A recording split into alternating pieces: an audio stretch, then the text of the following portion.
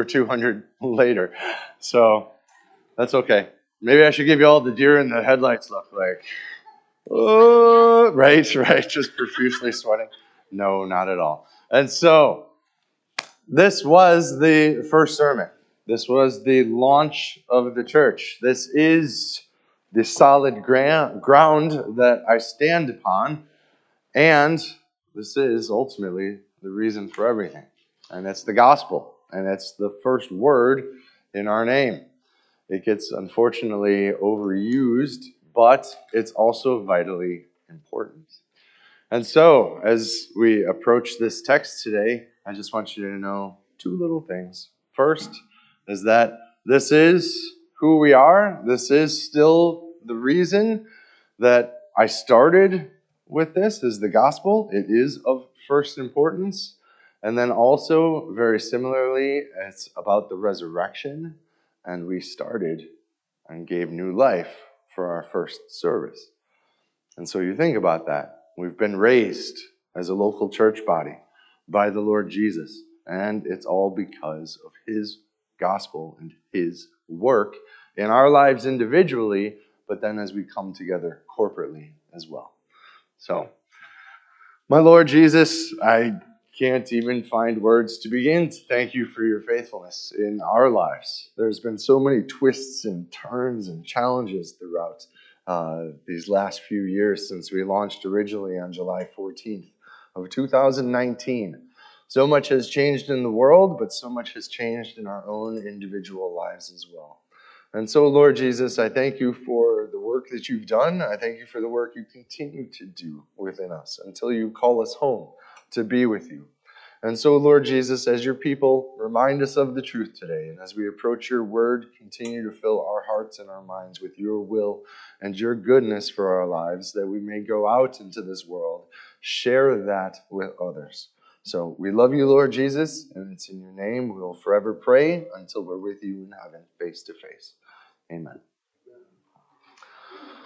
All right, 1 Corinthians chapter 15, verse 1 through 11. And forgive me, I'll just read it off the sheet. Now I would remind you, brothers, of the gospel I preached to you, which you received, in which you stand, and by which you are being saved, if you hold fast to the word I preached to you, unless you believed in vain. For I delivered to you as of first importance what I also received, that Christ died for our sins in accordance with the Scriptures, that he was buried, that he was raised on the third day in accordance with the Scriptures, and that he appeared to Cephas, then to the 12. Then he appeared to more than 500 brothers at one time, most of whom are still alive, though some have fallen asleep. Then he appeared to James, then to all the apostles. Last of all, as to one untimely born, he also appeared to me. For I am the least of the apostles, unworthy to be called an apostle, because I persecuted the church of God. But by the grace of God, I am what I am. And his grace towards me was not in vain. On the contrary, I worked harder than any of them, though it was not I, but the grace of God that is with me. Whether then it was I or they, so we preach, and so you believe. Amen. That's the word of the Lord.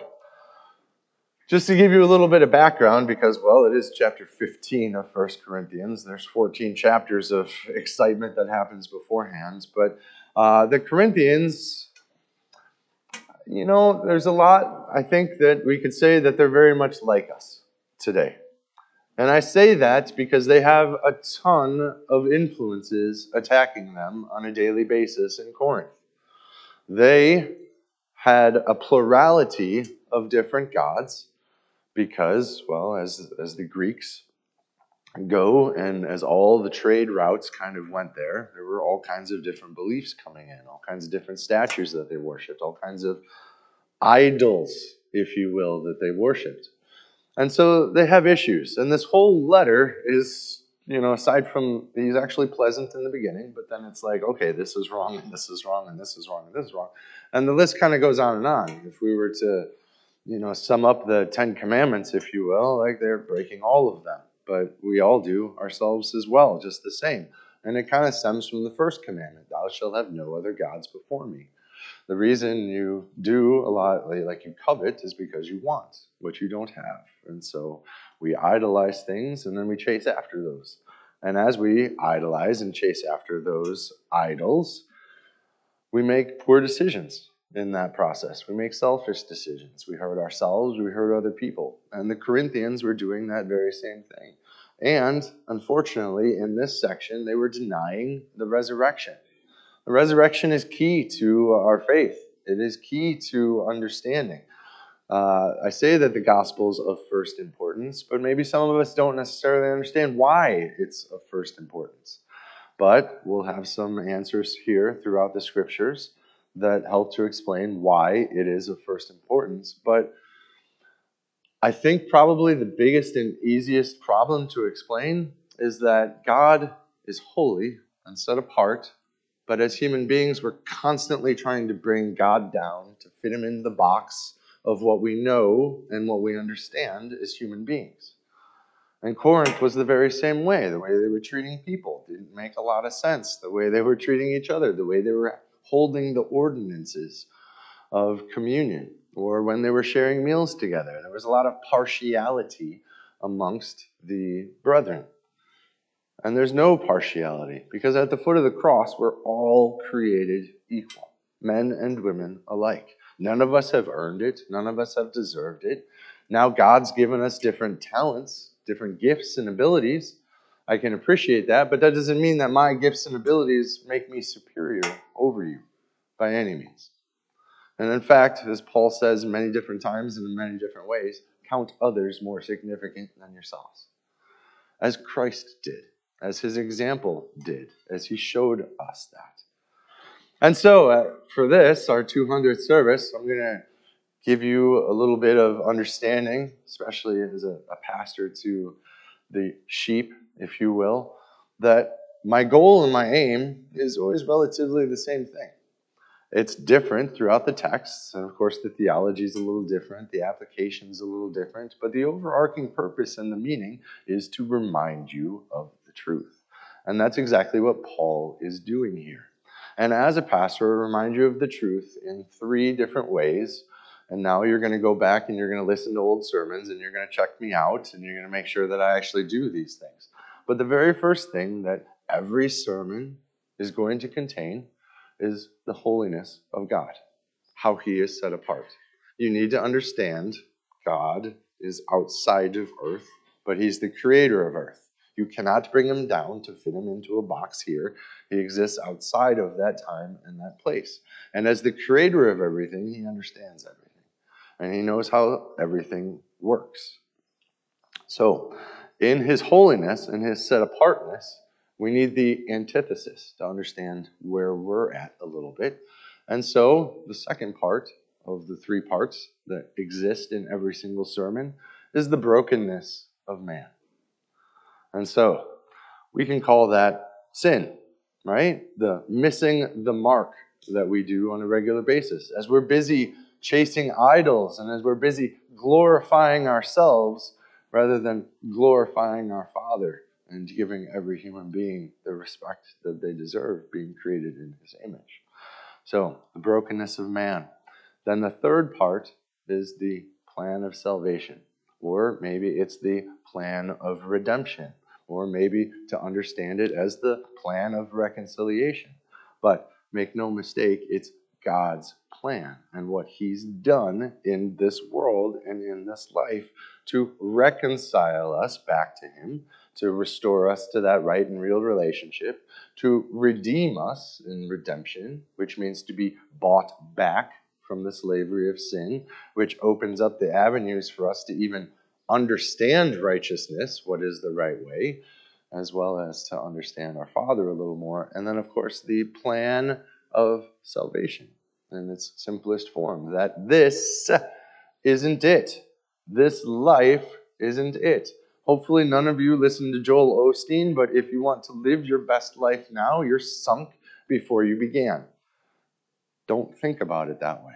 There's a much, much larger picture to understand for life and death. And so God has that. Those are the three aspects. Check it out.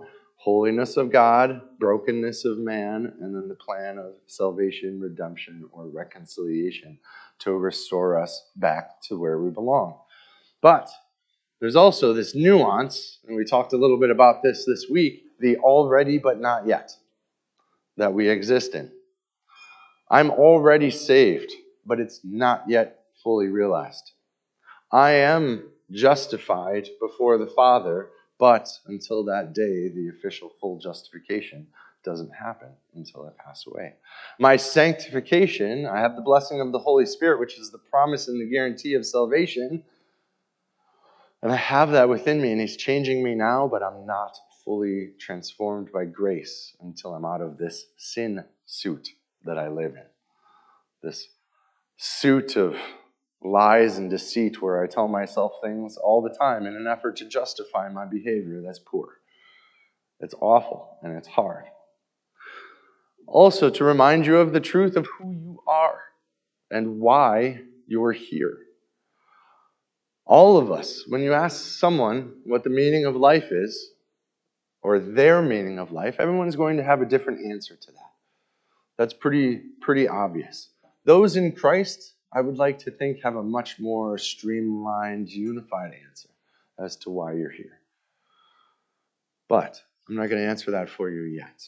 I just want you to think about it. And in reminding you of the truth, and especially talking about the holiness of God, let's talk about the gospel. Because that is a plan that is set apart. You want to know what makes Jesus so different than religion? Jesus is the one who comes down the mountain. Jesus is the one who acts on our behalf.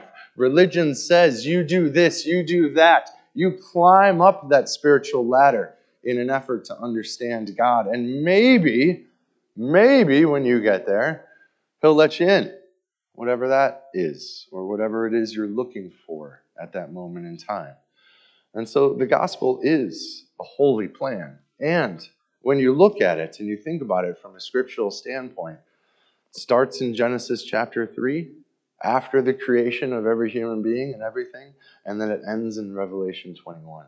This entire Bible speaks of the gospel and the plan. The entire Old Testament speaks of the need of a Messiah. And then the New Testament speaks of the Son of God as that revealed Messiah. So everything truly revolves around Jesus in this. So we talk about the holiness of man in this in the gospel. Or not the holiness of man, holiness of God. Talk about the brokenness of man, and we're talking about what you see in this section too. Unless you believed in vain, without purpose, without meaning, in futility in and of itself. And so, there's a lot to be said in this. If you hold fast to the word I preached to you, as if there was an option or an opportunity for you to believe in vain. But here's the thing, especially coming from the Jewish culture, they saw a lot of religion. They didn't understand that Jesus was the way, the truth, and the life. And so, I can't really fault them in this as well. For 35 years myself, I lived in darkness until God called me into His marvelous light and called me to a calling that I went kicking and screaming to. But here we are, 200 services later. I couldn't even believe that we had our first service. There were so many things along the way in the path in church planning, and I'm like, this is never going to take off. It's never, ever going to take off. But God had different plans. Praise the Lord. And praise the Lord for His faithfulness in all of this. But in my unbelief, or my belief in vain, I can't tell you how many times that happened either. Because it happened a lot. Because I wasn't even sure myself. And so my inherent human nature in sin is to not believe. But my blessed nature in Christ is to believe and to trust. And my unbelief and my belief are at war within me on a daily basis. The brokenness of man. How I long to be with Jesus, to not have these issues, these stigmas come up in my life every single day. And then lastly, the plan of salvation. And of course, the redemption and the reconciliation. I mean, that's what the gospel is, and first and foremost, all about. And so we remind you of the truth, remind you that the gospel is of first importance because this is about your life. It is who you are and why you're here. There's all the other answers end up in death. All the other answers end up in frustration. All the other answers end up in futility. All the other answers leave people to be hopeless. And that's the last thing this world needs, is more hopelessness. It needs more hope. But people don't see Christ as that true hope for their lives. But you know, you've tasted and seen that the Lord's good. So I remind you of that truth again this week and next week. And last week I did it. And sometimes it's easier than other times, especially as we're going through Esther, where it doesn't even mention God. And it's like, okay, well, how does this, glorify God? But every week we continue to remind you of this truth.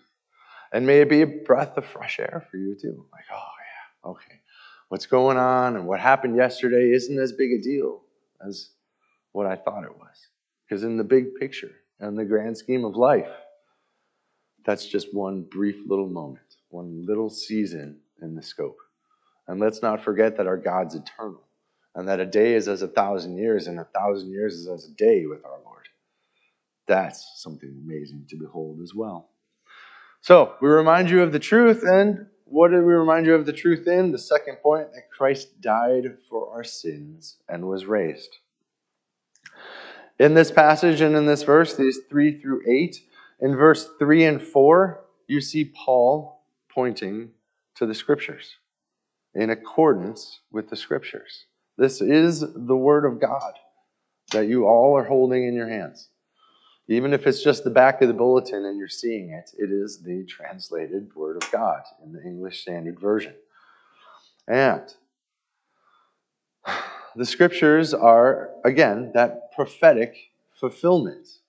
That's why Paul points back to them. This is our first and foremost authority, is the Word of God. Next, in verse 5 through 8, you see Paul continually talking about eyewitness testimony. Eyewitness testimony. Do we still have that luxury today of eyewitness testimony? We do and we don't. We do and we don't. I know my life has been changed by Jesus, right? I might not have seen Jesus in the flesh, but by the blessing of the Holy Spirit within me, I came to know that Jesus is indeed the way, Jesus is indeed the truth, and Jesus is indeed the life. And that based on what I understand about religion, Jesus fulfilled all those religious requirements on my behalf. So that I am left with, by grace, which is God's unmerited favor, through faith, which is trust, belief, that I am saved. By grace alone, through faith alone, in Christ alone, we're saved. So it's those. So we've got the Scriptures, and then we've got eyewitness testimony. Praise the Lord, we still have this today. The unfortunate thing is the eyewitness testimony. There's a lot of people who wear that Christian badge, if you will, and it doesn't always work out as it's supposed to be. It's a lot of naysaying, a lot of hate being spread in the name of Christ, which, if you've read Scripture, I don't know where this hate comes from, because Jesus sure didn't have this hate. So it makes one wonder, how bent is the human being, and are they really a Christian, meaning a follower and disciple of the Lord Jesus Christ, or are they using that for some type of gain, some type of manipulation of the people, some type of way to advance themselves in front of others? But in an effort to remind you of the truth, as always, Paul says, I delivered to you as of first importance what I also received, that Christ died for our sins in accordance with the Scriptures. There is a lot to say about this point, and this is probably the biggest point, and I'm very honored to have gone through Hebrews in such detail because most people miss this, the great high priest and the necessary requirements of religion. As Jesus said in the Sermon on the Mount, unless you have a righteousness that exceeds the scribes and the Pharisees, you will not enter the kingdom of heaven. So you think about the most quote-unquote religious person that you know in this world. You need to be better than them. That seems very hard. And then when I think about the most religious person in the world, I'm like, I don't even know who that is. Maybe someone would say the Pope, but maybe not at the same time. We're not Catholic. There's different beliefs. I gave out the Reformation Study Bible, which was the breaking from Catholicism and their manipulation of people and their power and state and everything else. But dying for our sins, I'm just going to get to the point, it's atonement. It's atonement. How, and this is probably one of the biggest farces in religion, is that if I do something bad, and I knowingly do something bad, if I just do this one thing that's good, well, then that'll outweigh the bad, and then I'm equal again.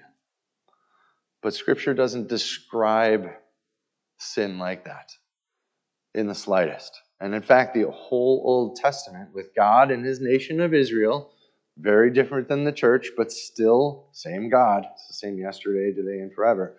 But as he worked with the nation of Israel, they constantly stumbled. They constantly fell. They constantly had issues. And they were constantly locking themselves in cages for 7 days while they were unclean in an effort to make themselves clean again. And so religion. Then there's a high priest that came from the different lines of Benjamin.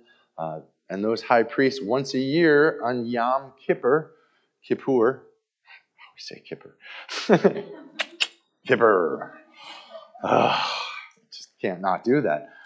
That's the Day of Atonement, if you know, in the Jewish holiday. So that's the one day that the sins are quote-unquote kind of paid for, but that high priest once a year had to go into the room with the Ark of the Covenant, had to do a few things, had to sacrifice, and then that blood atonement for that sacrifice paid for the sins of the nation.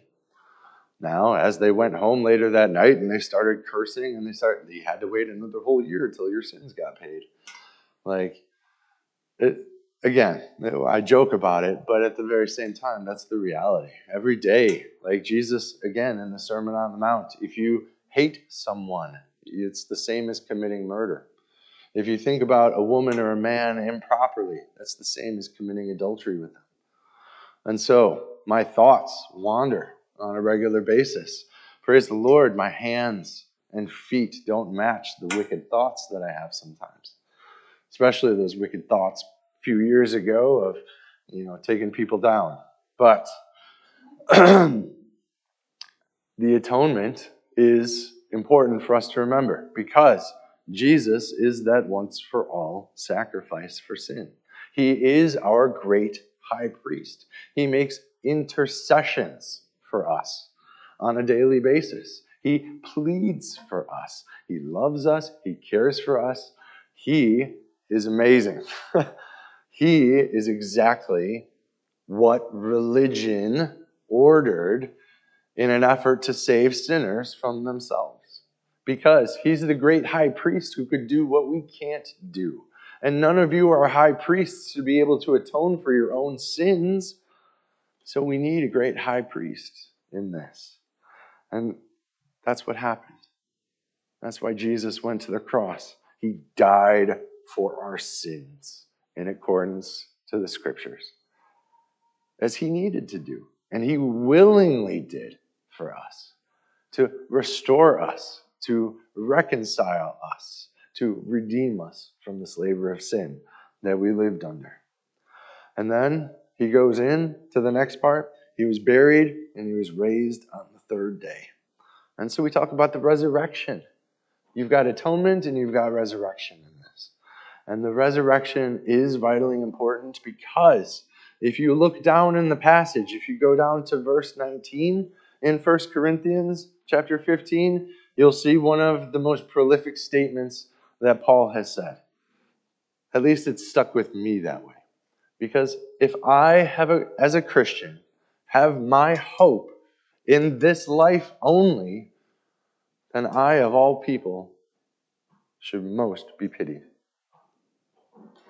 My hope does not rest in this world and in this life. Everywhere I look around me, and this is one of the reasons why the gospel is of first importance, everywhere, and let me stress this, everywhere I look at all your smiling faces, I look at the world outside, I look at nature, I look at weather, I look at everywhere I look, brokenness exists.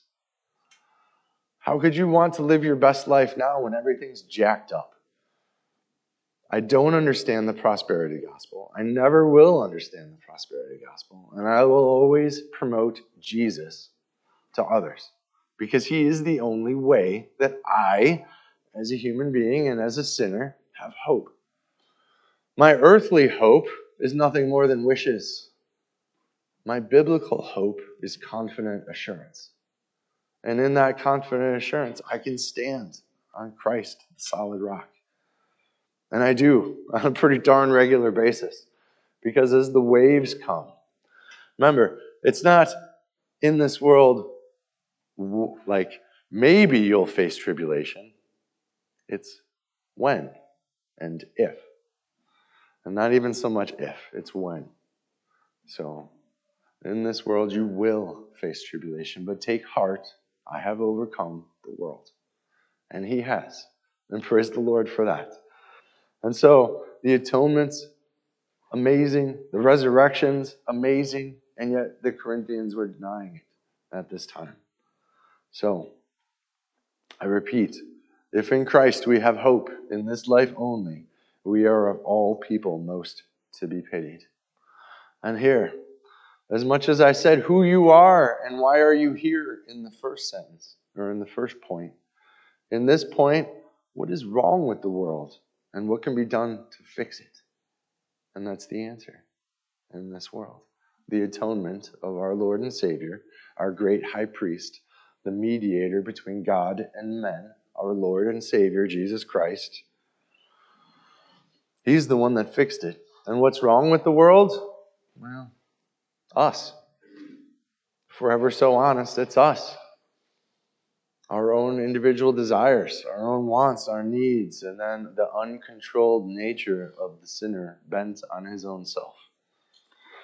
And so that brings us to the last point, and the grace-filled point. This is all by the grace of God. And this makes one wonder too, right? For I am the least of the apostles, unworthy to be called an apostle because I persecuted the church of God.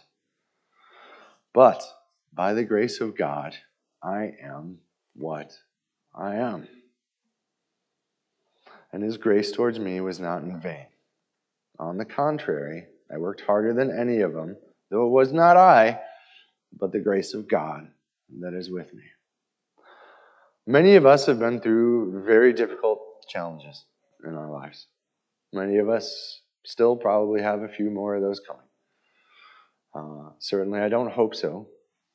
A wish, earthly wise.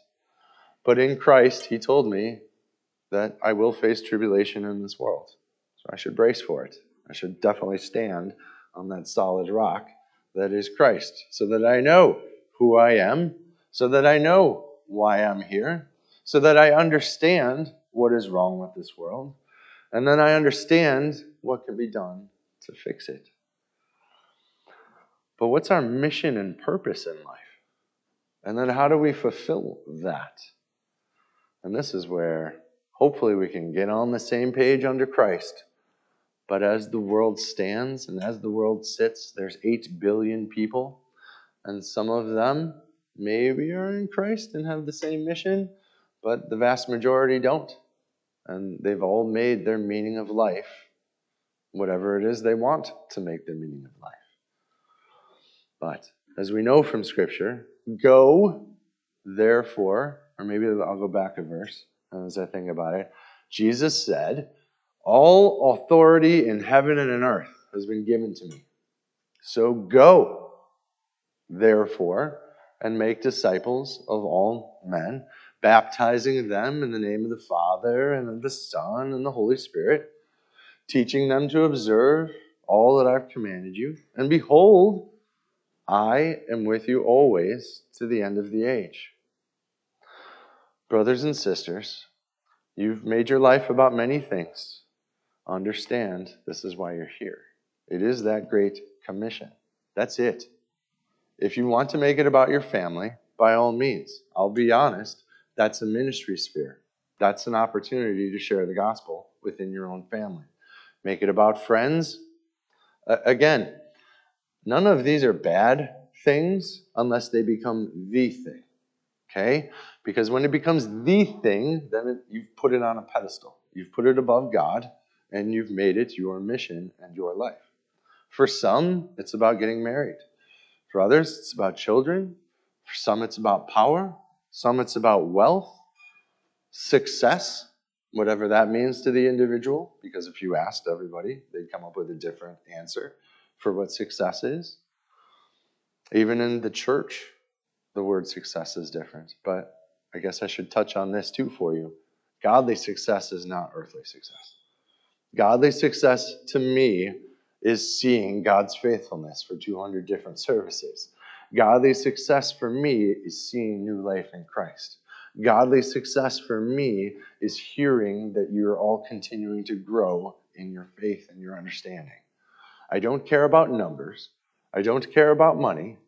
I don't care about these earthly measures of success. Even the own denomination that we're in constantly want to know these types of numbers, which is baffling to me because it doesn't ultimately matter. Like how much money we have, how much they're necessary, don't get me wrong, but that's not the thing. And so the mission and the purpose and how we fulfill it, I'll just explain. It's to go. So a lot of people will say, well, the verb is make, but I'll fight back and bite back a little on that because I'll happily be there. I'll happily teach. I'll happily preach, happily be part of that. But whether it's me watering, me planting, God's the one who causes the growth. God's the one who makes the disciples. I'm happy to be used in that. But as far as I need to be concerned, I need to go. I just need to go. And so ministry, as it is, some of us are called to professional ministry. Ooh. But we're all ministers. We're all ministers for the work of ministry. Ephesians chapter 4, verse 11, God gave the apostles, the prophets, the evangelists, the teachers for the building up of the saints for the work of ministry. You're all in ministry. Anytime you're with someone is an opportunity for ministry. Your mission as to why you're here is to share that gospel and that good news. Don't lose sight of that. The work you do is an opportunity to share with others. When you go to the grocery store, that's an opportunity to share with others. When you go fill up the gas tank at the pump, that's an opportunity to share with others. When you do anything that there's more than one person, it's an opportunity for ministry. It's why you're here. It's why we're all here. And so, make no mistake though, in this, Paul understands it's not him.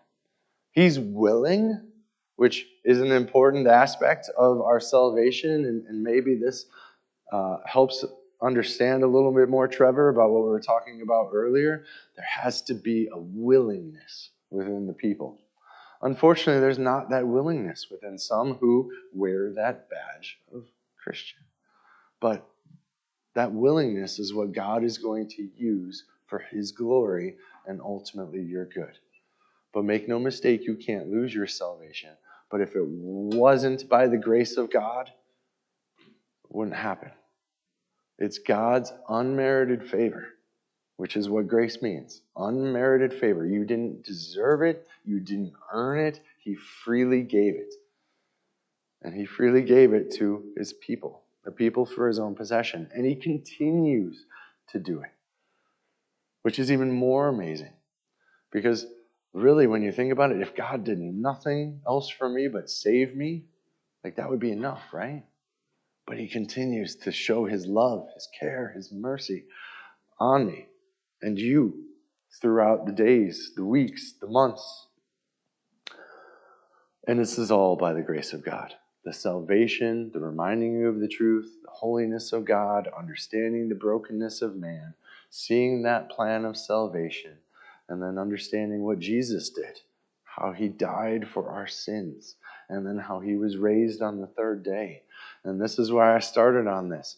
First and foremost, because the gospel is of first importance, but also Christ raised us to be a blessing to the community of Genoa. And here we are 200 services later, way stronger and better off than we were all that time ago. But was it easy? No. If anybody ever thought it was easy, I hope not, because it's not. Life is actually pretty ridiculously hard, because whether it's, coming from me, the sin within me, or it's the temptation coming from outside me, I'm getting attacked all the time. A few weeks ago for Easter, I talked about how we're in war on a regular basis. Physically, my body's at war with itself. I've got an illness that I fight on a daily basis. Sometimes it wins. And it sucks. Be honest with you. It's terrible. Emotionally, I'm constantly at war with myself as well. Constantly thinking, much like that Sermon on the Mount. I'm thinking. I tell you what, man, I wish everyone drove like I drove. Because I would have a lot less emotional baggage with me all the time. Because, man, I don't know how I did it for as many years as I did it, because I have $0 and 0 cents worth of patience anymore. I cannot drive in Chicagoland any close to what I used to. I used to drive 200 miles a day in Chicagoland. And now, like driving into Chicago for a big, glorious wedding, I was a jerk. Oh, was I ever a jerk. Oh, I don't know how Jennifer stayed with me. But she did. And praise the Lord for that. And then spiritually, too, there's always war. Always war. I'm constantly, being tempted. Whether it's the sin within me, seeking to glorify myself, or I'm being tempted from the outside, there's always a battle. There's always a clash. So physically, I'm in a clash. Emotionally, I'm in a clash. Spiritually, I'm in a clash. Like, dang. And so this, by the grace of God, I'm looking forward to not being at war. Really am. But until that time, I'm all for it. Let's do it. Let's do it, Jesus. Because I trust him. And especially seeing how far we've come and being on this crazy journey as it is in the first place, like, God's got this. I know it. And I can rest in that. Yeah, I'm going to forget sometimes. Yeah, I'm still going to try to do things my own way. But, in the end, I can trust God with this and all of that. And so, why is the gospel of first importance? It's important because you need to understand the holiness of God. You need to understand the brokenness of man. You need to see God's plan of redemption. You need to see Jesus as the way, as the truth, and as the life. You need to see him as the great high priest. You need to see him as the mediator between God and man, because you can't do it. There's no one that can do it for themselves. And if someone does, well, they're full of it. Because you know the truth. Right? Why also is the gospel of first importance? It answers the 4 philosophical questions that we all desire to know and to understand ourselves. Who am I? Why am I here? What is wrong with this world? And what can be done to fix it? Those 4 questions, every human being has burning within them. Jesus is the only one who gave me an answer. Because all the rest is up to me. And you know what happens when things get up to me? Nothing good. Let's just leave it at that. Let's just leave it at that. So why also is the gospel of first importance? It shows God's forgiveness. Religion is not forgiving. Religion is damning and condemning. Jesus is forgiving. Jesus came down the mountain. Jesus did for me what I can't do for myself. That's forgiveness. He forgave of sin. As it's written, perfect love casts out fear. It's a very abused text, but you have to know the context of that text for it to really hit home and for it to really make sense. All of us are scared to approach God because He is God. And then once we've come to face with our sin, we're like, oh, crud. What do we do now? But in God's will and God's way, He forgives the sinner. He understands that when you're born spiritually dead, you don't know your left hand from your right. Most people don't. And in fact, that's how I've been able to forgive other people in my life. People I don't want to forgive, but people that I have to, because as much as I'm not forgiving someone, the reality of it is I'm holding a grudge and I'm condemning them, which ultimately makes me drink the poison while pointing and wishing them dead. It's only hurting myself. God forgave me. I can forgive myself. And I'm my own worst judge and my own worst critic. And if I can forgive myself because God forgave me, then by all means, so be it. But much more than it shows His forgiveness, it shows His grace. It shows His unmerited favor towards the human being. It shows His mercy, His not giving us the punishment that we rightly deserve. It shows His love, His agape, His sacrificial but actionable love for the human being. It shows His peace, that peace that surpasses all understanding, that as I'm living in a hostile world, physically at war, emotionally at war, physically at war, I can have this crazy thing called peace, which doesn't exist otherwise. The peace that surpasses all understanding. And why does it pass all understanding? Because it guards my heart and my mind in Christ Jesus. Answering those fundamental questions. Who am I and why am I here? And then lastly, His plan. It shows God's plan for the wayward sinner. How you actually do have meaning and worth besides what the world says you have meaning and worth in. Bothers me so much that we're getting our identity and our meaning and worth out of other people, and then we let other people control our meaning and worth. No. What God says, hold on to that. Stand on that solid rock yet again. Be reminded of this truth. And this is one of the reasons why the gospel is of first importance. Be reminded of who you are and why you're here. And certainly God's plan and His purpose for you. So it's not all for naught. It wasn't in vain, if you will. But maybe even more so why the gospel is of first importance. It gives us hope in a frustrating and hopeless world. That this life right now isn't it. We have all eternity with God and 10,000 reasons forevermore. And there's probably even more than that. And so the temporary affliction, or maybe I'll say it as Paul says it, I am sure that the sufferings of this present time will pale in comparison to the glory that will be revealed to us at the day of Christ. I'm confident in this. I stand confident in this. Even as much as this was the first sermon, it's very different. Theologically, it's the same, but I've grown so much over 200 services. They weren't all mine either, by any means. And in fact, as you know, I stepped away from the pulpit.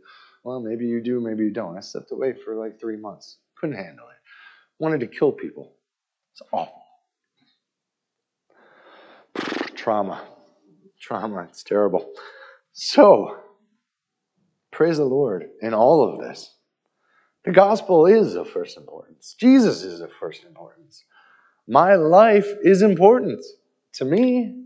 Maybe not so much to you, but even more so, it's important to God. And as a human being, saved by God, and He brings you people in here, you're important to God too. Therefore, maybe you should be important to me in some regard. And maybe as the church, as Christ's family, we can rejoice in that. that we can go through these struggles together. We can go through this life together.